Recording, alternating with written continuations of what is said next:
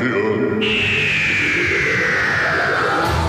No. The whole thing's ridiculous. You never quite know what you're going to get. This is the game. Wibbly wobbly. Die! Why? Hello and welcome to Wibbly Wobbly Dicey Wicey, where we deliberate, observe and consider the Doctor Who role-playing games past, present and future. And with me on this episode, we are lucky enough to have Michael Nixon, the co-writer and engineer of the Game of Rassilon Doctor Who role-playing game podcast. Hello, Michael. Hello, Ryan. Thanks for having me. So before we start, can I just ask, are you any relation? No. It was a curse of my elementary, middle school, high school, college, continued life. Actually, up until the most recent presidential election, depending on when this episode comes out. It was a real albatross around the neck. So you were teased quite a lot for being named after the Archangel then? Oh, yeah, no. Not even a little bit of that, no. So well done for doing that with a straight face, because I giggled there and I deflected your jokes like a Wonder Woman. I've become an expert, some might say. So don't cross the streams, otherwise everyone will get confused. This isn't the Game of Amazon's podcast. Everything's a crossover. Even this episode, look at it. Even this episode, we've now got a third element to our crossover. We'll be discussing the effects of the island of Themyscira on Time Lord Society later on, so stay tuned for that. But for now, we're going to be talking about your podcast, The Game of Rassilon, which, unlike this podcast, which talks about the rules and how to run the Doctor Who role-playing game, yours is an actual play podcast. Yeah, in the style of, actual play podcasts like The Adventure Zone, Dungeons and Daddies, Friends of the Table, that sort of thing. But, those pods generally play Dungeons and Dragons, which is everybody pretty much knows what that is, I would imagine. But the convenience for people making podcasts and actual play podcasts specifically is that it's an open source system, so you're allowed to do that. For us, we're kind of strictly in the fan realm, not just because we are doing a Doctor Who show, which, I mean, there you go, but also we're playing specifically the Doctor Who game from Cubicle 7. And while they've been nice enough to talk back and forth with us email-wise, they acknowledge we exist. It's not like we have their permission to do it. So there is this sort of crowbar separation where even though we are generating original stories and original character stuff, it's still the Doctor and her friends. So we're not, it'd be very different if the Adventure Zone was about, like, Driz de Word and the Greyhaven stuff, like, specifically. Well, you mentioned there Dungeons and Dragons, which is perhaps the public-facing origin of role-playing games. It's the biggie. Yeah. It's the big one. And as you know, on this podcast, first-time guests and co-hosts must answer our 3 questions above, between, below. How did you discover Doctor Who? How did you discover RPGs? And how did you discover the Doctor Who RPG? This is actually not an intentional circle back, but going back to my career of being teased in high school, I was in an art class, who would have guessed, and one of the other kids sort of offhandedly said to me, "You're the kind of nerd who would like Doctor Who." It was the first time I'd ever really heard of it. I hadn't really been made aware of the show, but it stuck the name in my head.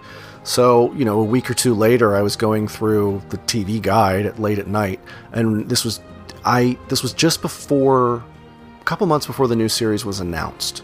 So there were still PBS stations, public broadcasting system, stations in the US that were airing classic Doctor Who.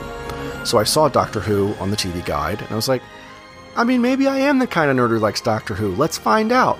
So I clicked OK on the TV thing, which is, the remote, and was treated to the very moments at the beginning of Castrovalva where Tom Baker turns into a gray-faced alien and then into a very surprised Peter Davison.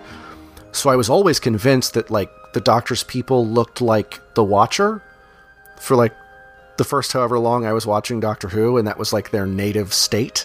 So I always had that kind of weird misunderstanding going in. But it turned out, yeah, I was exactly the kind of nerd who liked Doctor Who, and I started at probably at the beginning of its lowest point, watched through all of it, and then the PBS station circled back around to Hartnell after McCoy. Like, actually, because they would just air 4 episodes a night, no matter how many parts the serials were. I think literally it was like the end of Survival and then the first episode of An Unearthly Child, like on one night. So you came in on a Regeneration episode. You came in on the 5th Doctor's first episode and watched it through to the end of the 7th. Yeah, and then just circled back around Hartnell. And by then, I knew what the show was, so I had grabbed, the DVDs, a bunch of Tom Baker's and Peter Davison's, because he was really my first Doctor going in, which is kind of weird. So do you consider the 5th Doctor to be your Doctor? No, I actually consider the 8th Doctor initially. I mean, right now, the 12th Doctor is my Doctor because, we both have chronic depression. But I see myself represented on the screen. But the 8th Doctor was always my Doctor because there were all those books and audios, and I could make the 8th Doctor look like whatever I wanted. Like, the 8th Doctor was a theater of the mind Doctor for, still is, really. I feel I should interject and just say that. He did have a face. Yeah, but he had a great face, and he was played by a terrific actor. And, in my head, the wig was better. And, the outfits would change and weren't just a Wild Bill Hickok outfit over and over again. Yeah. Or just that same 2 photos from Night of the Doctor, as seemed to be the current case. So you came in, your first episode was Castrovalva, which was the 4th turning into the 5th. You watched it through to the 7th, but you consider the 8th to be your Doctor alongside the 12th. That is very wibbly-wobbly, timey-wimey, so I doff my cap to you just on that bizarre conglomeration of Doctors that are your Doctor. Most people just say the Doctor that they first started watching it with, but you've picked, 3 now, going through 5. Well, it's changed over time, as I've seen new Doctors. Back when the 8th Doctor was my Doctor, the 12th Doctor didn't exist yet, except for Curse of the Fatal Death, and I prefer Joanna Lumley in that one. See, now in this country, on this side of the Atlantic, when we say who is your Doctor, we don't mean who is your favourite Doctor, we mean who is the Doctor you first came to. That's kind of the Doctor you have, because it's such an institution in this country. Usually when you're a kid, we say that's your Doctor. Might not be your favourite, but that's your Doctor. Yeah, then maybe I'm the only person whose Doctor is, what is his name, Adrian Gibbs, the guy who played the Watcher? That's right where I jumped in. That's certainly a unique answer, yeah. Right, so you came to Doctor Who because someone thought they were insulting you, but actually gave you a clue as to something you would end up loving. Well, they were fully insulting me. They were just correct for once. What are you gonna do? It's the one case in my career of high school bullying where I can say, 1 out of 100. That guy nailed it. And so, following on from that, did somebody similarly insult you and say you look like the kind of nerd who would like RPGs, and thus you thought, what's an RPG? Or how did you come to discover tabletop role-playing? No, and actually that was a near miss. In high school I was like, I am not nerdy enough to play a game, though it was presented to me. A friend of mine was trying to put together I don't know what it would have been, a 4.5E, a 4E game at the time. But it wasn't until years later, when I was living in Brooklyn after going to college, I saw a live show of Harmontown, which was the podcast that Dan Harmon and his sort of coterie of cool people record. I love that show. I highly recommend it to any listeners to this podcast. Basically, they get Dan Harmon, who wrote Community, and Rick and Morty, and his friends, and they have a guest celebrity role player, and they describe what they're doing like a normal D&D role playing game, but they animate it, and it's hilarious. Highly recommended. I think it's been cancelled now, but you can find it online. The first 2 seasons, anyway, 3 seasons. Yeah, it's very fun. This was before there was the cartoon. I think it was after it was obviously after he'd left Community, because that was when the podcast really got big. But yeah, I met a bunch of people with my roommate. My roommate and I went to go see the show, and we met some people there who actually lived in the neighborhood, and we were like, hey, why don't the D&D stuff in this was really fun. Why don't we give it a try? And I believe that was a 4.5E game, so just everybody kept dying on traps and tripping over stuff and exploding. because 4.5 is, I don't know, anybody who... Not even D&D fans like to talk about the 4th edition. Yeah, it's a real mess. So it didn't... But the thing is, it was about the people. I mean, for me, gaming, it's always really been about having time to hang out with your friends. So we just kept doing it, and my character kept regenerating into different characters. We made it a joke. I would just change my last name and completely redo the sheet to whatever we needed, and then promptly trip over, I don't know, like a saw blade that came out of a tree, and my whole body would explode. It's how it always goes. I don't know. You'd get to 0 HP, and then you'd fail the roll, and then you'd just melt. Maybe I had a bad GM. I don't know. Anyway, I don't want to say that. No, you definitely had a bad system. I mean, but that's a classic RPG origin. D&D seems to be the first game that most people come to. Because my first one was DC Heroes, starring your alter ego Wonder Woman. So that's how you came to role-playing. So how did you discover the Doctor Who role-playing game? I discovered it through Ben, actually. They were doing the live show of the Game of Rassilon, or the early version of it, back at, years ago at Gallifrey 1, the LA Doctor Who convention. And so I saw that, and the next year saw it again, and I'd become friends with Ben and said to them, like, we should do a podcast of this. Like, there's no reason to limit this to like once or twice a year at these Doctor Who conventions. Like, you could be doing this more often. There's a great energy, and however we can figure that out, we should like do a pod. And that led to like Ben and I talking for pretty much a whole night about how we would write Doctor Who, which is it's a very easy conversation to get into once you get started. But being someone with like actual writing experience, I sort of have or at least, I don't know, I went to school for it. Experience, not so much. But knowing sort of the structure of the thing, I came away with it with like an actual sort of arc, an idea. And I think we had the steps of like, oh, here's how we would do it. And then it even got to the point where Ben and I were sort of pitching specific abstract episode ideas.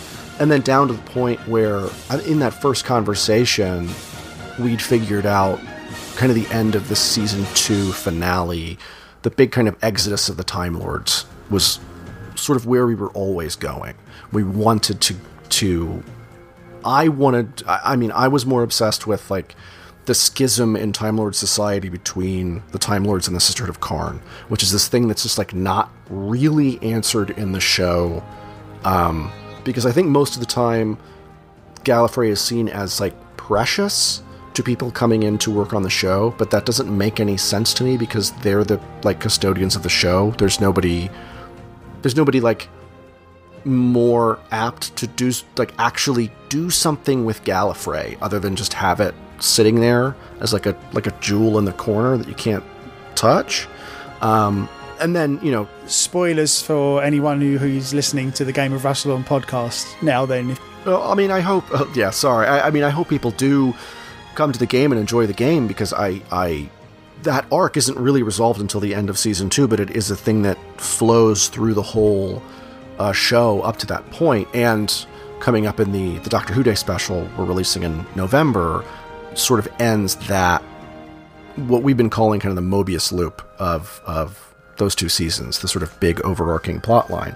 And we wanted to get it all resolved in season 2 because I know that dwelling in all the Time Lord stuff can be annoying after a while. So I would, rather than spoiling, hopefully I have enticed people to a 2-season tale that has the Doctor actually turn around from running and stand against her home. Further to that enticement, tell us what the premise is of the Game of Rassilon, the game you're running, and what's the basic framework of it. Basically, Ben and I co-write the game scenarios. Ben is the GM. I, during the recordings, am the engineer, which means I take notes on, coughs and bumps and squeaks and planes flying overhead, which happens to all of us, because we live in Los Angeles.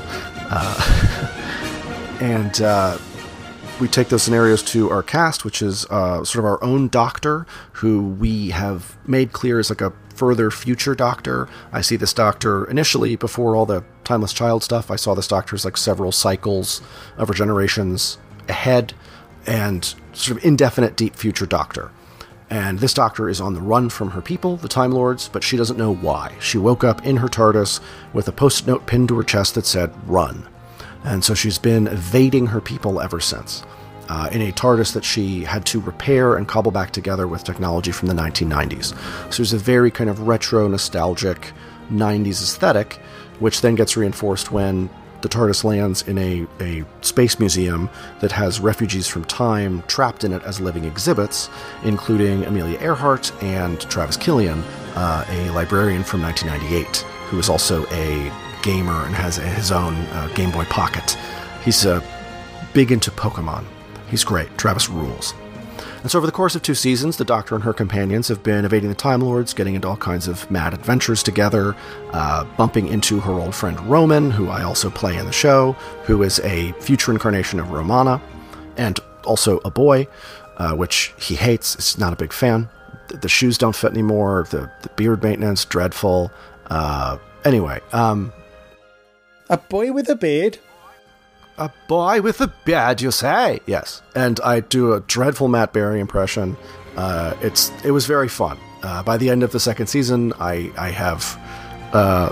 Roman has left me, as Capaldi said when he stopped being the Doctor. The Doctor left him. Yeah. So, I've done my complete arc as Roman now, which is very cool. And also a little sad. But yeah, the Doctor and her companions are, getting into scrapes, doing stuff, and then between seasons, the Doctor was captured by the Time Lords. Millie was returned, Amelia Earhart, called Millie in the 1st season, was returned to her death in time, and the Doctor and Travis had to continue on without her.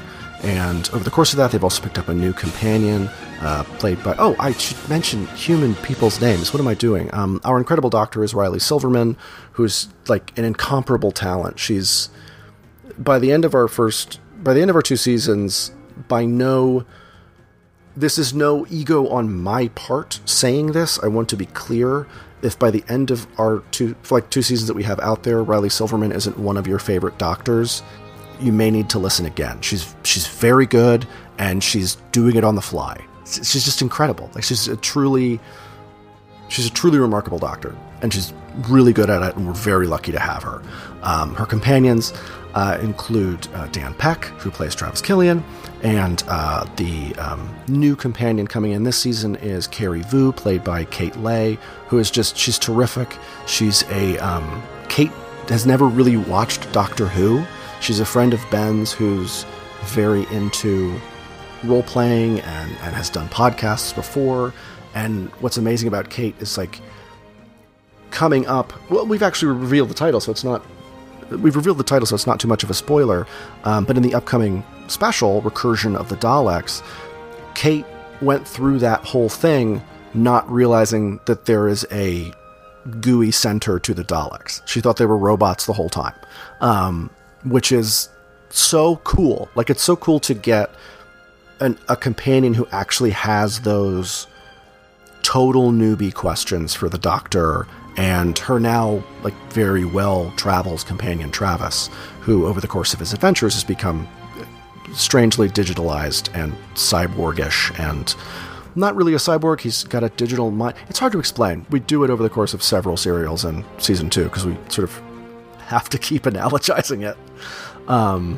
I guess it helps if you've read Philip K. Dick's Valis, which is no help at all.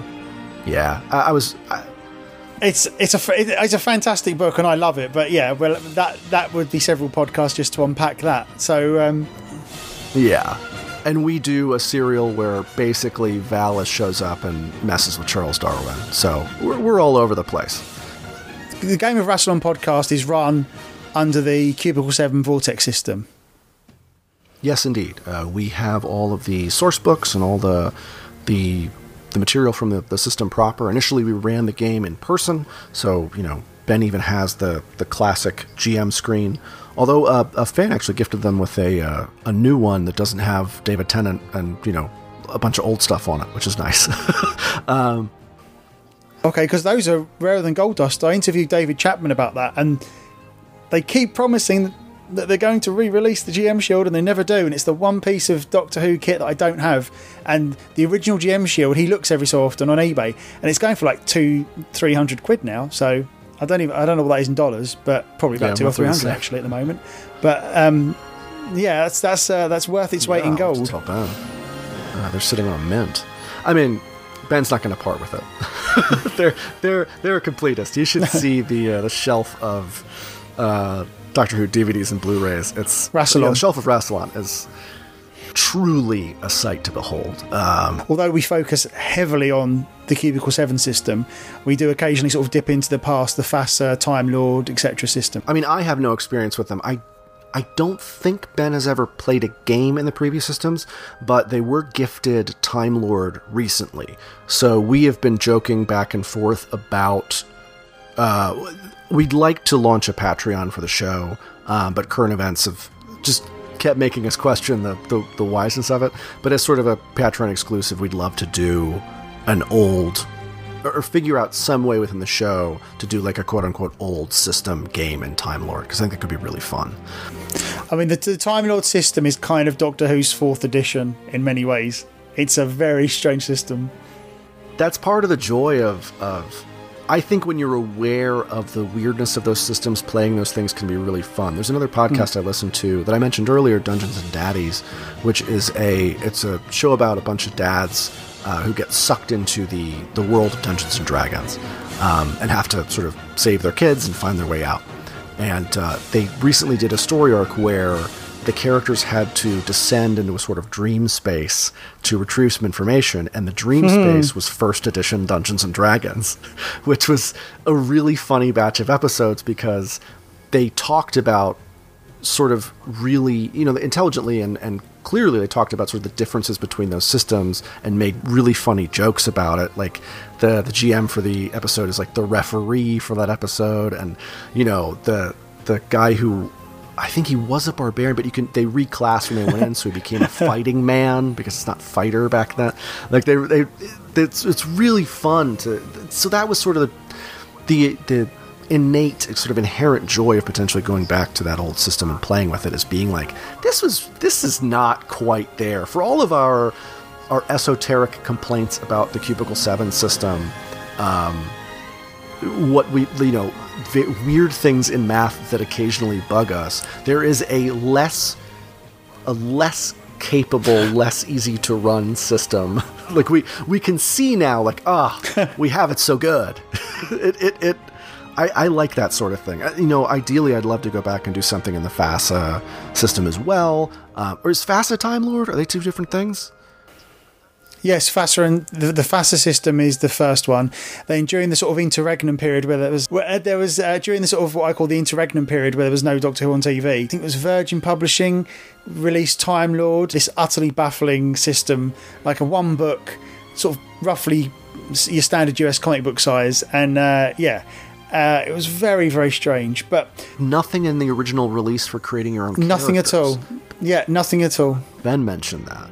Like, not a lick. You had to play as pre-existing, but they had everybody because it was, 89, so...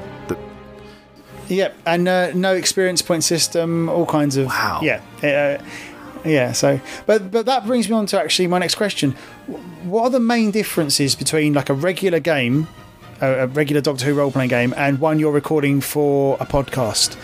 In case anyone else wants to do an actual play podcast, or and just because out of curiosity, because... logistically, there've got to be one or two fairly sizable differences, I would have thought. Oh, yeah. I think it's... I mean, we had to go in, I think, knowing more about our story arc and our sort of big plan. There wasn't initially... The funny thing is, I say that, but I think, any GM running a game would call me on that, because you have to come up with your own sort of big world and figure out what sort of larger story you're telling with your characters over the course of multiple games. But for us, I think we were really conscious of, first of all, we want to do it specifically. We want to run like one game in person, split that up into serials so it's more manageable to do. I guess I'm really just talking about similarities right now that I'm speaking out loud. Well, a standard I say standard, but a regular episode of Game of Rassilon, the podcast, is just over an hour long, give or take? Yeah, roughly an hour. Okay, now obviously most role-playing sessions are a fair chunk longer than that. So is it just edited down to within a fraction of its life, or is it more that you role-play for however many hours and then you just find points where it's like, okay, this is as close to an hour as we can get it, so chunk, this is one episode? We are more conscious of time. That's definitely a big difference. We have our eyes on the clock, so usually about an hour 30. Like when we hit the hour 30 mark, we know we've definitely got enough material unless something's gone catastrophically wrong. Equipment issues, especially now that we're recording remotely, any of that sort of thing. Or, Dan's dog needs a walk. That happens too. Anyway, but yeah, it's usually about an hour 30. The dog of Rassilon. Yes. Well, we have many cats of Rassilon, which is partially my fault. We don't yet have a dog of Rassilon. We're going to have to address that in Season 3. It's beta canon, isn't it, that Rassilon did have a cat in the novels? Yes, and Woolsey, the doctor's cat, as well, was a big inspiration for adding a cat to our game. Also, my cat at the time, when we first met to do our first game session, the mesh sesh, we call it, just to make sure that the cast worked and everything. It was before we had even defined Riley's Doctor. We played as pre-existing companions, and Riley played as 12, because I think it was before Whittaker had been announced, So we played that initial session, and we had a little recorder on the table, and even the little recorder could catch my cat at the time, William, he's since passed, yowling from the other room. So we decided, well, there's a cat in the game, and William became the inspiration for Gunther. Is that not somewhat frustrating, though? Because, as I said, most role-playing sessions are way longer than an hour or even an hour and a half. So, when you know you've got enough material, do you just say, right, we've got to stop now? What's the procedure? Because I assume it sounds like you're having great fun. So, do you keep going? Do you sort of say, stop, that's one episode, let's start again? How does it work? What's great for us is because we're doing the multi-part serial thing, Ben gets to do a cliffhanger. I mean, we can drive the characters into a situation and go like, the scary thing happens, and then we can actually run the credits music, which is very cool. We can structurally build. I don't know how many other people playing the Doctor Who system are building in sort of episodic cliffhangers, but it's a great, for us, it's necessary between those episodes, but it's also a great way for like intermissions. Like, you need to take a break. When we were playing live at Geeky Teas, like in person, it's a great way to build in, a snack break, a water break, a bio break, as people say. The incredibly biologically embarrassed Americans. I mean, you've burped past wind, done all kinds of things during this podcast, so... I haven't passed a bit of wind in this podcast. How dare thee? Oh, I do apologise. I just naturally assumed, given the American diet. Oh, yeah, I mean, I'm fit to burst over here. So basically, you watch the clock, and... So it sounds like you're running it almost like a classic Who 4-part serial where you have shorter chunks and multiple cliffhangers to effectively record, the various episodes of the podcast. Yeah, it's our show. It's more often than not 2 parts because we want to do the whole serial in one sitting, and we've so far been able to do that for the most part. Perfection was a little trickier because it's a unique episode. So I think for us it is, in terms of like a proper game session, you can just take the idea and let it run. For us, we have to be more conscious of creating sort of more bite-sized ideas, more kind of entertainment-friendly ideas too. We've tried to stretch in a couple different directions this and last season, and go more esoteric or allegorical in some of the monsters, and we find that at the end of the day you really need like something a bit more TV-ish. You need like a proper moving, plot motivating thing that does stuff, as opposed to sort of forces of nature. You can explore, I think, those sorts of things a little bit more easily in a longer form game session. For us, we have to keep entertainment in front of mind. So it's, running, jumping, doing things, and also consciously trying to be aware of explaining those game mechanics as we record out loud in our conversations, being aware of our listener. which is, I want the show to feel, I think we've all sort of unconsciously made the show, but I sort of want the show to feel like you're at the table. I think listening to a lot of conversational podcasts feels like you're like the silent partner in a conversation. And for us, we want it to be like, oh, come, join the game, have fun. Here's how it works. Here's what we're doing. And then by the end of season 2, ideally, I want people to take this sort of Time Lord Exodus thing we throw in at the end that I hinted at earlier. We give the seeds of like, go, be Time Lords, do stuff, make. Like, it doesn't just have to be like the Doctor and her friends. So does that mean that, by extension of that there are concepts or ideas or settings that you consciously avoid because you don't think they'd make for a good sort of podcast episode, whereas they might make for a great role-playing game in terms of, like you said, making it entertaining and sort of front-facing for the quote-unquote public, that you think, well, we shouldn't use these, we shouldn't have this kind of a concept in it. Do you try and avoid too much angst, for example, or so you avoid overt bleakness. And I mean, are there any kind of Doctor Who creatures you might avoid using because you're making a podcast, do you think? It's funny, for an entirely technological reason, for literally like the doing it live reason, we avoided the Daleks until just recently. Our upcoming game is really our first actual stab at the Daleks, because we wanted, if we were going to do it, Ben and I were very dead set on like getting the ring modulator and like doing the thing and having live Dalek voices and just being real nerds about it, to the point where, Ben has tried to figure out different as live technological solves for, the previous live show. They tried to figure something out that didn't really work. Valentine of the Daleks, I believe. Yes. Yeah, one of my favorites. Thank you. It was a very fun live show with a lot of...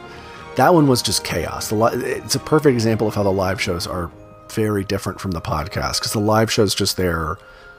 It's fast. We're just trying to make people laugh. Like, it's so much more about the like visceral experience of being there in the moment than... It was very clearly, meant to tickle everyone's funny bone, which is...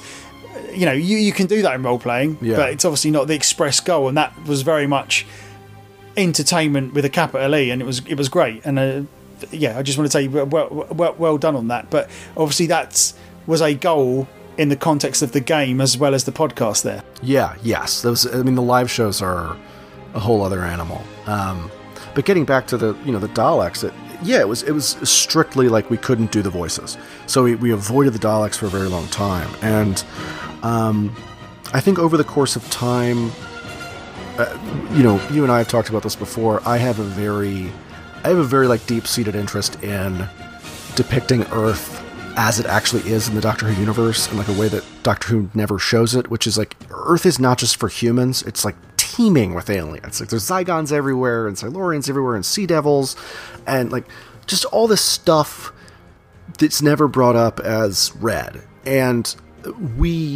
as much as I want to do that, it is confusing for everybody to do that. And it feels like we have to explain, the 2012 Zygon Treaty. Like, I don't want to do all that stuff. And it has led to issues in the game because, when you throw a Zygon in, you think it's nice as a red herring, you would think, but players spend too long on the red herring. Like, that is an innate issue of like playing a game. The red herring has to be sort of really, really clearly very red, or it's not. Yeah, it becomes find the Zygon in that instance, doesn't it? Where's the Zygon? Where's the Zygon? And in our second serial we ever recorded, we had one of the crew of a spaceship be revealed to be secretly a Zygon.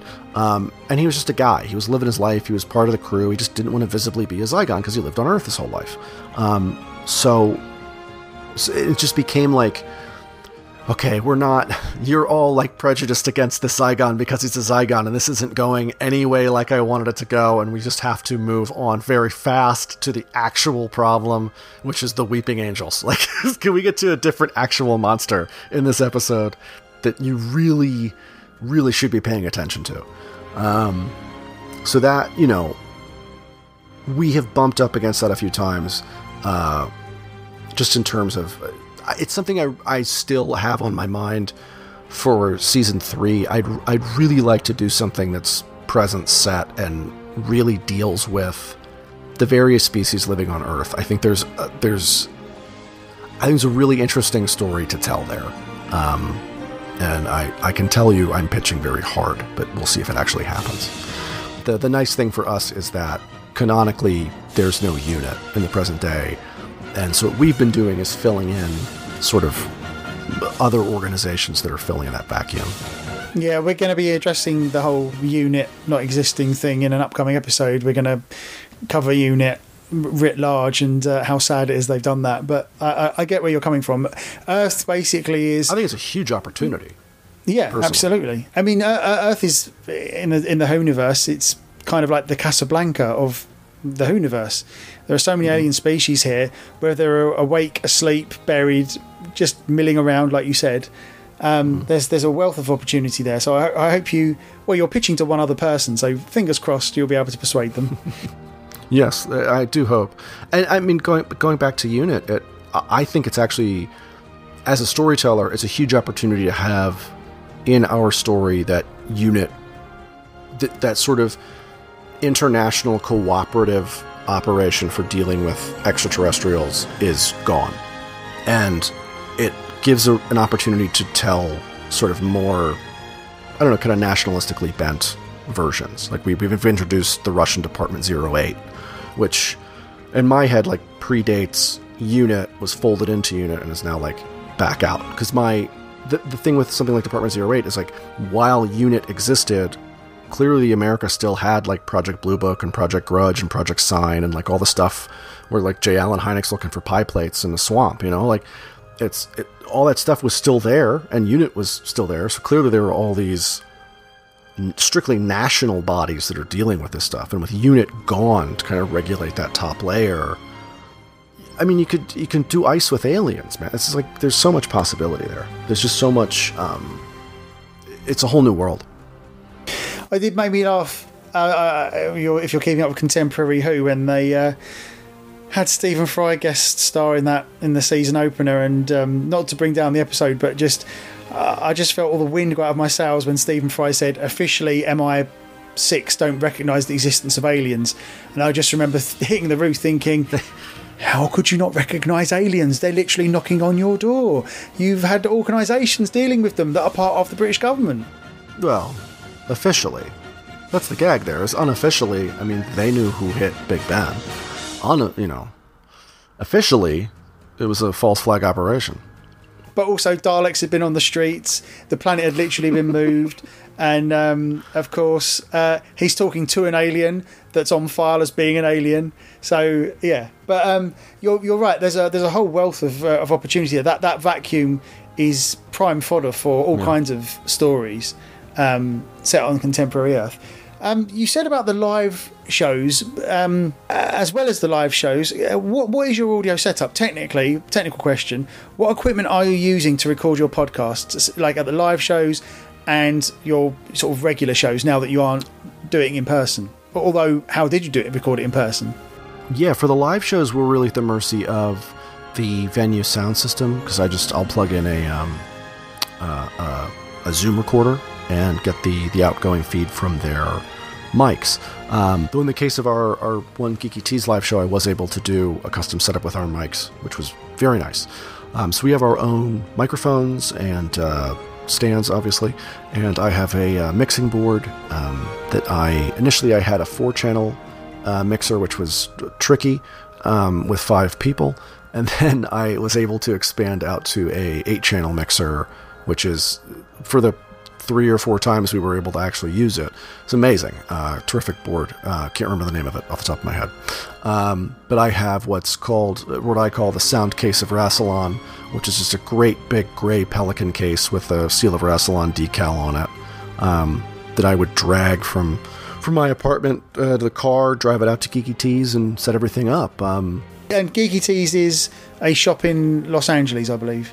Yes. Sorry. Geeky Tease is a games and all kinds of cool geeky stuff And of course, Tea, a shop in Burbank, California. I believe they're reopened for, obviously people wearing masks. So if you're in Burbank, please get some tea. Help Donna out. Obviously no live shows at the moment, so that gets in the way. But for the first season and the up through Serial 4 of the second season, we recorded in one of their big game rooms, which is awesome. They have these great sort of spaces for people to game together. And, once all this madness is complete and I've been fully vaccinated, we will hopefully resume recording in one of those rooms as well. What was the elevator pitch for Game of Rassilon? When you were first starting out, I know you said they were playing at live places before you were directly involved, but what was the elevator pitch? What was the premise that you were sold on, or that you sell to people? Actual play Doctor Who RPG adventures featuring an original Doctor and original stories. That's the elevator pitch. It's a Doctor Who RPG podcast for people who have never heard of or played any of the things in that previous description. Ideally, we are a show that is perfectly friendly for people who like RPGs and have never heard of Doctor Who, but you did it. Please join us. Hopefully we are new user-friendly enough for people who have no RPG experience, even with Dungeons & Dragons or a more ubiquitous system. Hopefully we explain sort of the idiosyncrasies of the game and 2D6 systems generally to make it approachable in that direction. And hopefully as a podcast, we're all relatively friendly people. I even explain in the first few episodes sort of how the setup is working and why I, as the engineer, am talking. I always thought it was really important to there's this old quote from, I think it was Joe Quesada, who at the time was Marvel's editor-in-chief, who said, every comic book issue is some reader's first issue. And he didn't invent the quote. I don't know who he stole it from, but it's an old adage of comics. You have to treat every piece of your media as if it is the first thing someone is interacting with. So keeping a new user-friendly Doctor Who podcast. My God, what a thought. You had quite a tight arc for the first 2 seasons. Mm-hmm. And for the third season, you're going more episodic, I believe you said?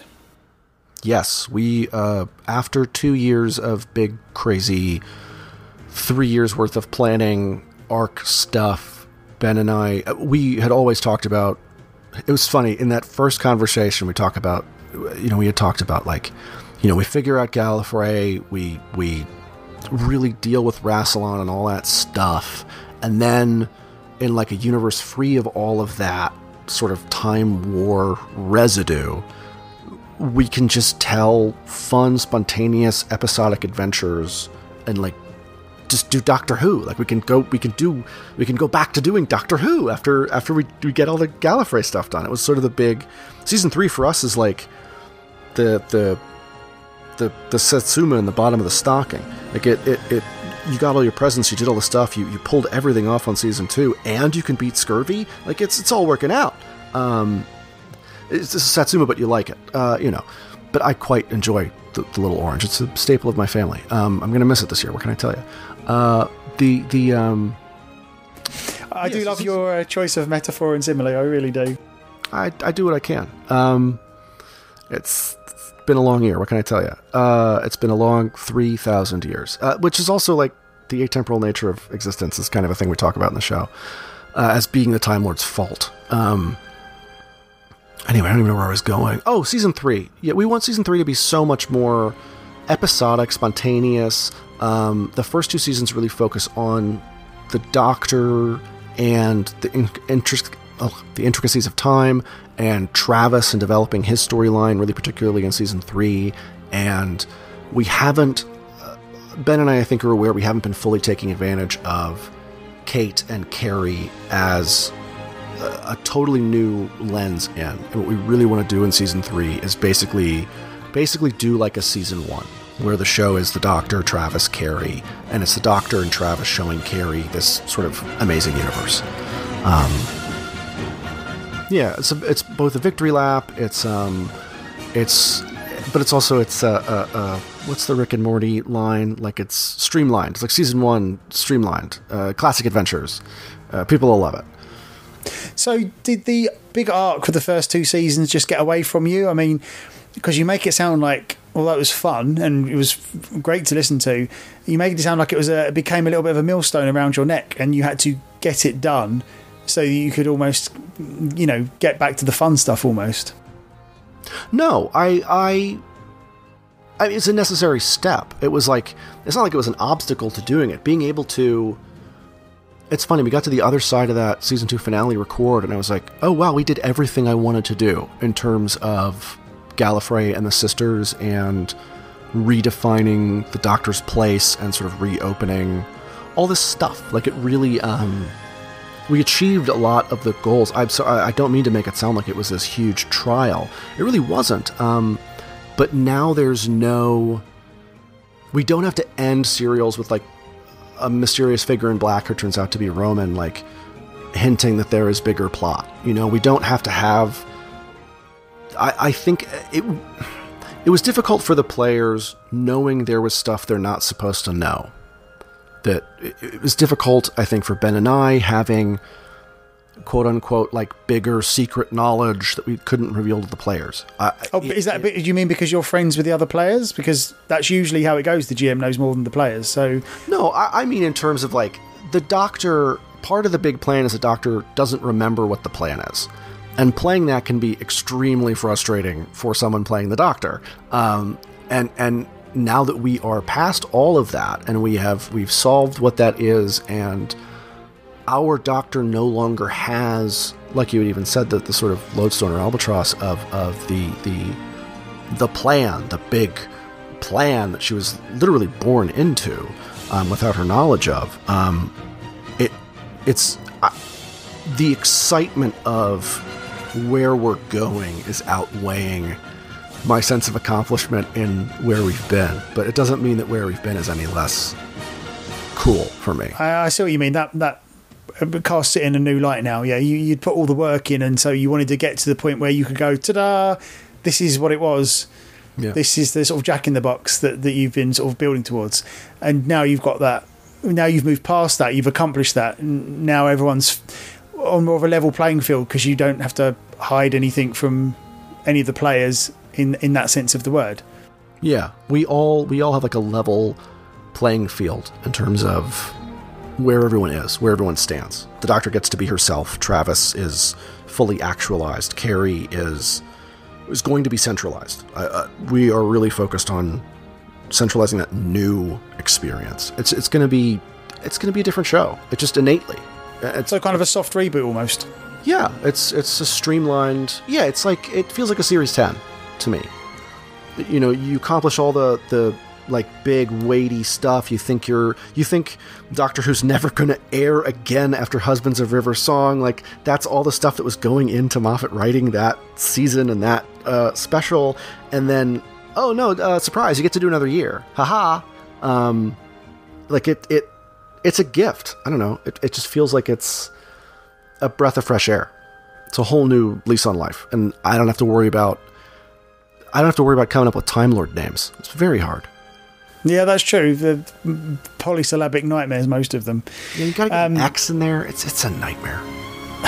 So that being said, obviously you're almost a co-GM. I mean, you're a co-writer, and you play key NPCs and what have you. So have you got any tips out there for GMs and for players who are, constructing arcs and constructing episodes? Is there anything you've learnt?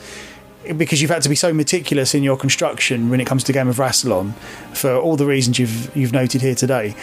Anything you could sort of pass on, when constructing big storylines, small storylines, what have you? Don't get your head full of pride and retcon something. I made that mistake a couple of times. Roman's note in season 1 is, oh god, I still regret so much about that. And it really, like, spontaneous moments of me playing Roman thinking I'm being clever ended up having reverberations I never intended on the show. Down to, like, the end of Roman's first proper appearance in Handheld War, I just, there's a certain aspect of that character that made me more cavalier about the story, and it caused all kinds of problems. So for me personally, I would say, like, don't let pride run the game. You can't let, like, oh, I can throw in one more clever thing. Like, don't do that. Like, focus on the story you're telling and, like, the experience of your players, and not, like, your own edification. That's not what this is for. It's not about, like, general storytelling is, like, not about ego or pride. It's about, like, for me, it's about the collaborative process. Particularly, I find the whole auteur theory really gross and pointless, and a total misreading of the process of filmmaking, and the creation of art, sort of entirely. But I have fallen victim to that single creative thing. And the show has, over and over again, and even coming up in the special, there's a moment where something we had been building up to for the whole time, we threw it out on the fly because Riley had a better idea. You have to be open to, like, the entire player experience. It can't be about you. It can't be about, you're not, more than one D&D game I've played, totally independent of the game of Rassilon, has felt like I'm playing the DM's novel. And if that's the experience, you're a bad DM, you gotta hang it up. Like, it's not for you. Like, if you're trying to make your players play a set of circumstances and get them to, like, play your fantasy novel you've had in your head, it's gonna blow up. Like, there's just the protagonists aren't your dream protagonist. Like, it's not gonna work out. And for us, it was like, we had to embrace that Riley's she is the dream protagonist, and that she is operating fully independently as the Doctor in a show. You just have to embrace chaos. It's the only way to win. So you're writing a scenario, you're not writing a script. Oh, yeah. I mean, season 1, first of all, we were like, oh, we can do 4-parters, we'll do 3-parters, it'll be amazing. And you get in the session, it's like, if we record more than 2 episodes, my brain has melted out my nose. Like, there's none of me left. So we did 2-part, we condensed down to 2-parters, and what was your question? I got lost in that. Any tips for GMs and players was the basic question. Oh, God. And yeah, be breezy about it. Yeah. So I was going to say, it sounds that you were precisely the opposite of breezy for the first 2 seasons with this arc that was a lot of heavy that's where I lifting. was going. Yes. I mean, the first 2 seasons we wrote out the scenario so hard. We wrote out the ending scenes. We had it all figured out. And Devils of the Deep was like a real eye-opener for us, because that whole serial's a mousetrap. Like, the map is a trap designed to spiral. The characters exactly where we wanted them for the next couple of serials, and it didn't work. Of course it didn't work, and it just was, like, frustrating, because we needed them to go to these places. It doesn't work that way. So in season 2, we really took a lot of those lessons, and so season 2, our documents are like, part 1, here's everything. Here's all the stuff, here's all the moving parts, here's the characters and their deal, and then the part 2 section is really just like a bullet point list of, here are the elements in play. Like, if these are all the plates that should be spinning right now, and if they aren't, don't worry about these other things. Like, take what you've got and wrap it up. Like, if you haven't introduced like another creature that was supposed to show up, don't worry about them. It's not important. Everybody's already, like, in the serial as is. It's become a lot better. In season 2, we never really knew the ending of any serial. I'm literally racking my brain for, like, did I know the end of any of the serials of this? No, honestly, we didn't even know Kate was going to stay on the TARDIS. Like, letting the Doctor and Travis ask her to come on, and Ben and I not knowing what's about to happen, it was a more incredible feeling than anything we could have planned. Okay, so basically, you set the scene, but you don't write the scene. You take your foot off the gas, as you say in America. Just let the players play, basically. Yeah, I mean, going with that, that analogy. You got to let the second part coast on its own momentum. It will get you the rest of the way. They're just from what's in the players' heads, operating independently, and especially now that we're 2 years in and we know how everybody really does their thing, and also the innate new element of Kate introduces that sort of new element of chaos into the game even further. Like, yes, and you got to improv. There's no way. You just got to run with that momentum and yes, and until you get to the finish, because you're gonna have something amazing. That's the lesson I've really learned from season 2, is we've got all the elements in play. Okay, and just to sort of round off the episode, just regarding just the nuts and bolts rules, the dice rolling and everything. Obviously, you sort of edit out a lot of the sort of the ums and the ahs and the pauses and what have you. But did you have any like house rules? Is there anything you've done to the rule system yourself that's sort of tweaked it, whether it be for the purposes of playing or whether it be for the purposes of the podcast? General podcast rule is, obviously we're a family-friendly show, so we don't do cursing. We try to avoid innuendo, but some slips through because it's Doctor Who, and that just seems to be a thing. It's going to happen. And we're adults playing a game. But we have mothers, and actually we have a mother with a kid who listens to the show with her kid. Like, so suspecting that kept sort of family friendliness on our minds. Having it confirmed has just, we don't swear. We don't do it. And as you can attest from before we hit record, I lived in New York for a while, so I cursed like a sailor. And now I live in Los Angeles, so I curse like a very creative sailor. So like, I've got the bi-coastal cursing experience. Prefer to think of it as you being genre appropriate level of swearing. Yeah. I'm definitely in a more R-rated streaming. I'm for streaming. I'm not a network show. Whereas we wanted. I think it would be a disservice to Doctor Who to have the Doctor using the F word all the time. Like, it just doesn't make sense. I don't want to do it. The Doctor is not that person, and I don't want to necessarily surround her with people who are those people. It's just not my vibe. And on the same token, like, I don't want to put things in the shows that will make people uncomfortable. There was, in the very first serial, in the Cost of Progress exhibit, the big exhibit is about like conflict and all that stuff is necessary for progress because it's a capitalist who's running this museum, so of course it's insane. But there was a big montage that David King, who I haven't mentioned so far, which is a massive error on my part, the incredible David King, our editor, he had assembled this really great, really jarring soundscape of like the sounds of war and explosions and gunshots, and it came in really suddenly. And I said, like, if there's anybody who is like freaked out by guns or is a victim of gun violence or anything like that, I just don't want this in the show. I don't want to scare somebody in that way with that kind of jarring jump. So we ended up pulling it out. And I don't regret that. Being conscious of your audience is not a bad thing.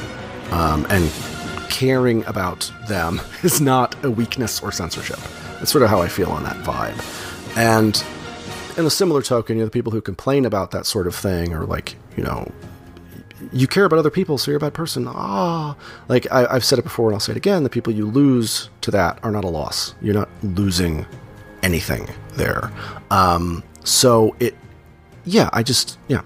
know. So doing an honest show. It's you've got a code of conduct. Very simple, makes sense.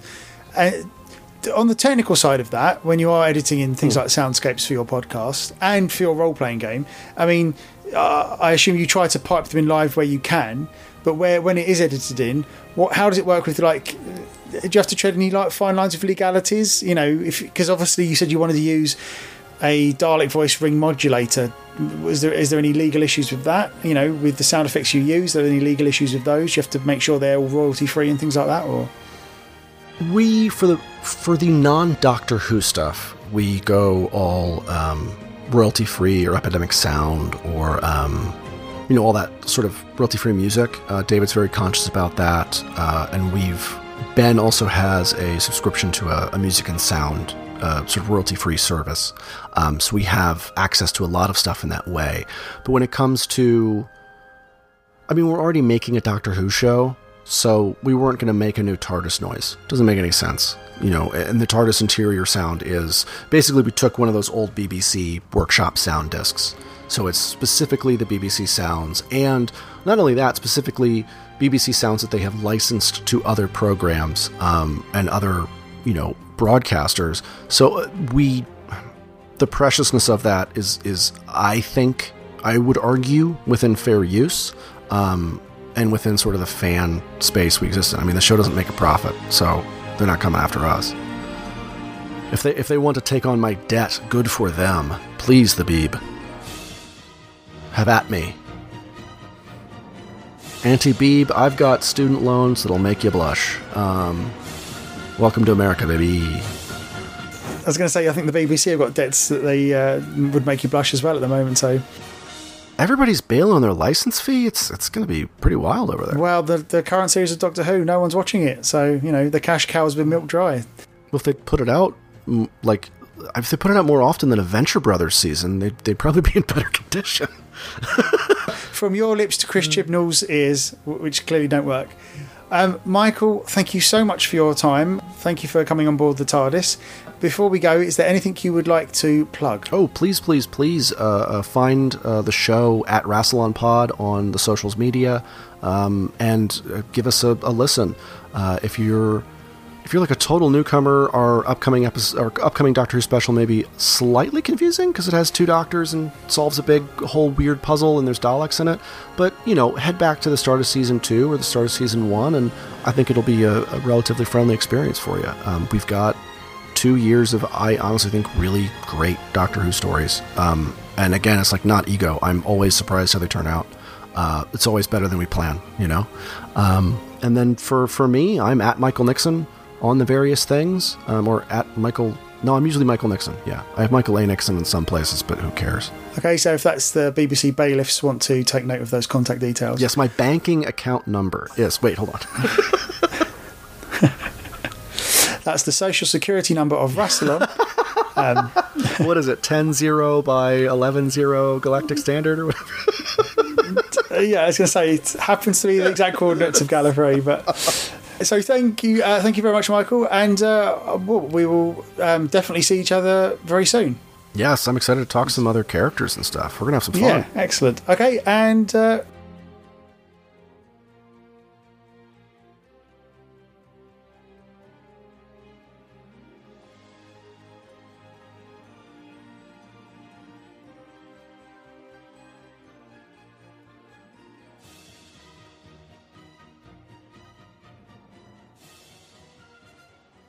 Goodbye, everyone. Peace.